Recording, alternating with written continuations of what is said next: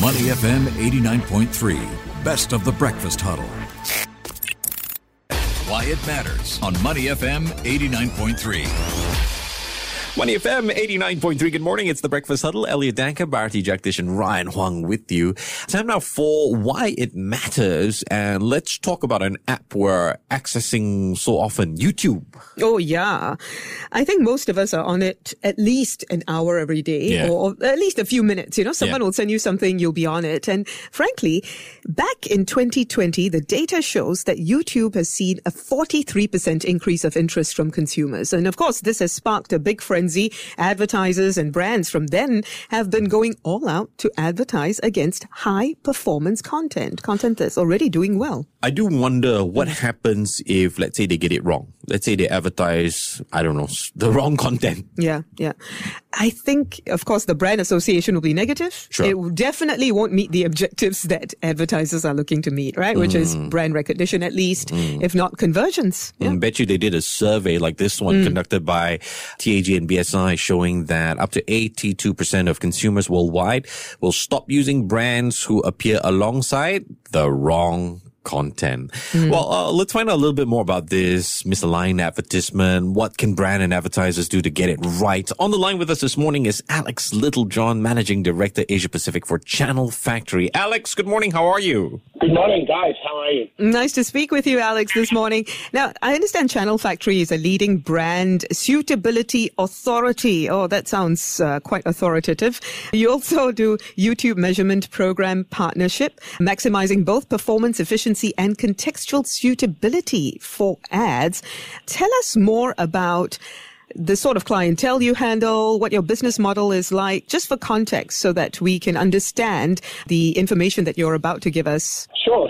Well, first of all, the mission of Channel Factory is to build a better digital advertising ecosystem. So we seek to do this by connecting brands with the right consumers in the right context that incorporate a brand's own definition of what is and is not suitable content for their advertising to appear next to.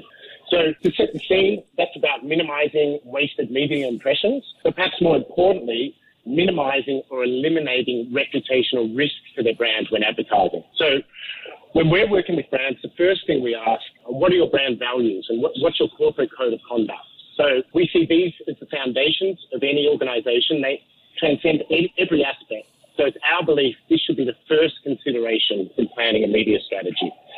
And typically, it's been traditional media such as broadcast and catch-up TV that have been the best environments for brands to be 100% assured of the content their ads will appear next to. And this is what we call brand suitability. So our value proposition is we facilitate brands using the same planning principles they apply in traditional media within environments such as YouTube using technology. So our goal is to eliminate reputational risk to the brand while also driving return on investment, giving advertisers and CMOs the most bang for their buck.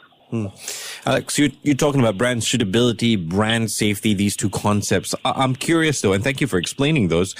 Where these two concepts are concerned, how often do you find brands making the mistake? And what's the cost when they make such a mistake? Well, I think in the context of YouTube, I think before we get into the problems, we should talk about the opportunity. And thank you for touching on that earlier. So, first of all, YouTube is a great platform for marketers.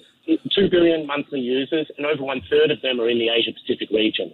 And that's 500 hours of content being uploaded every minute. So when we look at Channel Factory, when we look at YouTube, we look at it as the biggest television network in the world and the biggest opportunity for advertisers to reach consumers in all of their target demographics. In terms of challenges, the biggest challenge is that YouTube has a high percentage of user-generated content. And as a result, the risk to the brand in running on the platform is very significant. So when we look at YouTube as a standalone, I think it's important that the issue of reputational risk is not just exclusive to YouTube. In fact, it's a challenge that exists on any platform where content is produced primarily by its users. And that includes all the well-known social networks. So in the context of the broadcast quality content that is appearing on these platforms in the categories of news and television stations, digital channels, the technology that's set up in those platforms does not on a standalone basis protect brands 100% of the time. And this is an issue we're seeing more and more. It's all about the nature of the content, right? I mean, just because something is viral, it doesn't mean your brand ought to be associated with it. I understand that you went into greater detail on this subject in a study that you recently did with Magna. Tell us more about that research and the findings, more details of that. Sure. So the study that you're referring to is called the proximity effects and quantifying the impact of misaligned content in the wild west of video. So very apt for this conversation. So in the study, we surveyed over 2,700 consumers about their experience in interacting with advertising, not only on YouTube, but across some of the other major social networks as well. And the findings were really clear-cut and important for CMOs to be very cognizant of in planning their media. Now, some of them were that misaligned content erodes the impact of hard-working ads. So not only is it about minimizing exposure to consumers not being happy with the content that your brand's advertising around, what we've seen is that by having that misaligned content, you're actually detracting from the very good work that you're doing. So purchase intent, brand respect, quality perception, and brand trustworthiness all decline when ads are in misaligned content.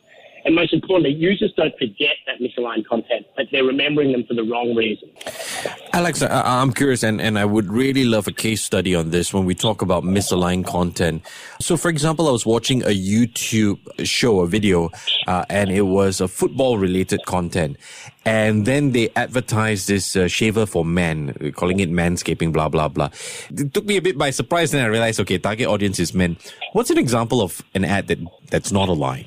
Well, I think first and foremost, there's alignment comes into the overall media strategy. And when we talk about brand suitability, which is a metric that's very common in the West, and we think it's going to be more and more important for CMOs across the Asia region, it's important to distinguish between brand safety and brand suitability. So a few weeks ago, I know you guys spoke to the folks at Integral Ad Science, specifically around how fraud on the internet and how advertisers can utilize technology to prevent their ads showing up on the wrong sites.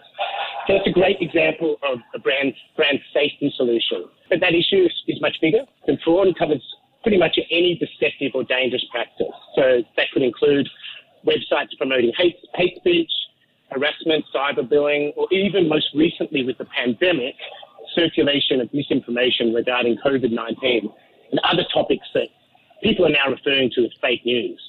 So in summary, brand safety, and I think it's important to distinguish between brand safety and brand suitability, the former is typically the same and very similar for all brands. So brand safety is really where a brand does not want to be. Brand suitability strategies are far more important to CMOs, as you pointed out in that example. They cover content and media placements that align with the brand's own values and on a tactical basis, specific campaign objectives. And these will be different for different brands. So in the example that you used with the men's shaver and the sporting content, there's an argument to say that the brand and context strategy that was laid out could be correct. I would say there'd be a high proportion of consumers absorbing that kind of content that would be in the market for a product like that. So when we look at brand suitability, I would actually consider that could be a positive brand suitability strategy in that it is surrounding content where a brand does want to be. Okay. Right? With environments such as YouTube, where there is that high percentage of user-generated content, this is hard to do without technology. And we're a leader in this space.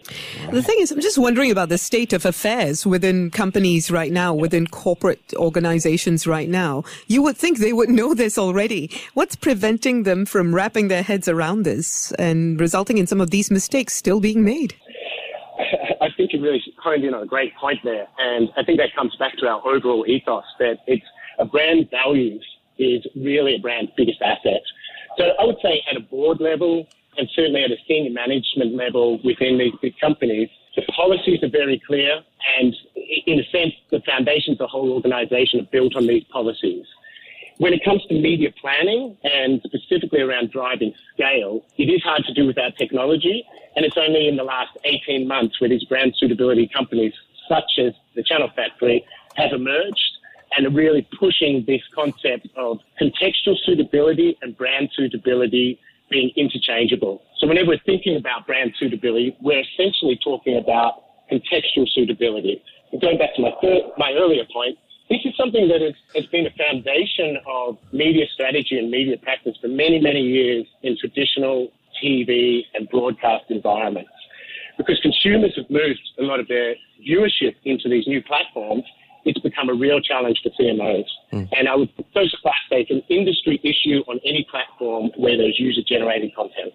Alex, you're talking about, challenges, and we also talked about the opportunity where YouTube is concerned. As a challenge, should advertisers be worried about YouTube Premium? Because apparently it offers ad-free content.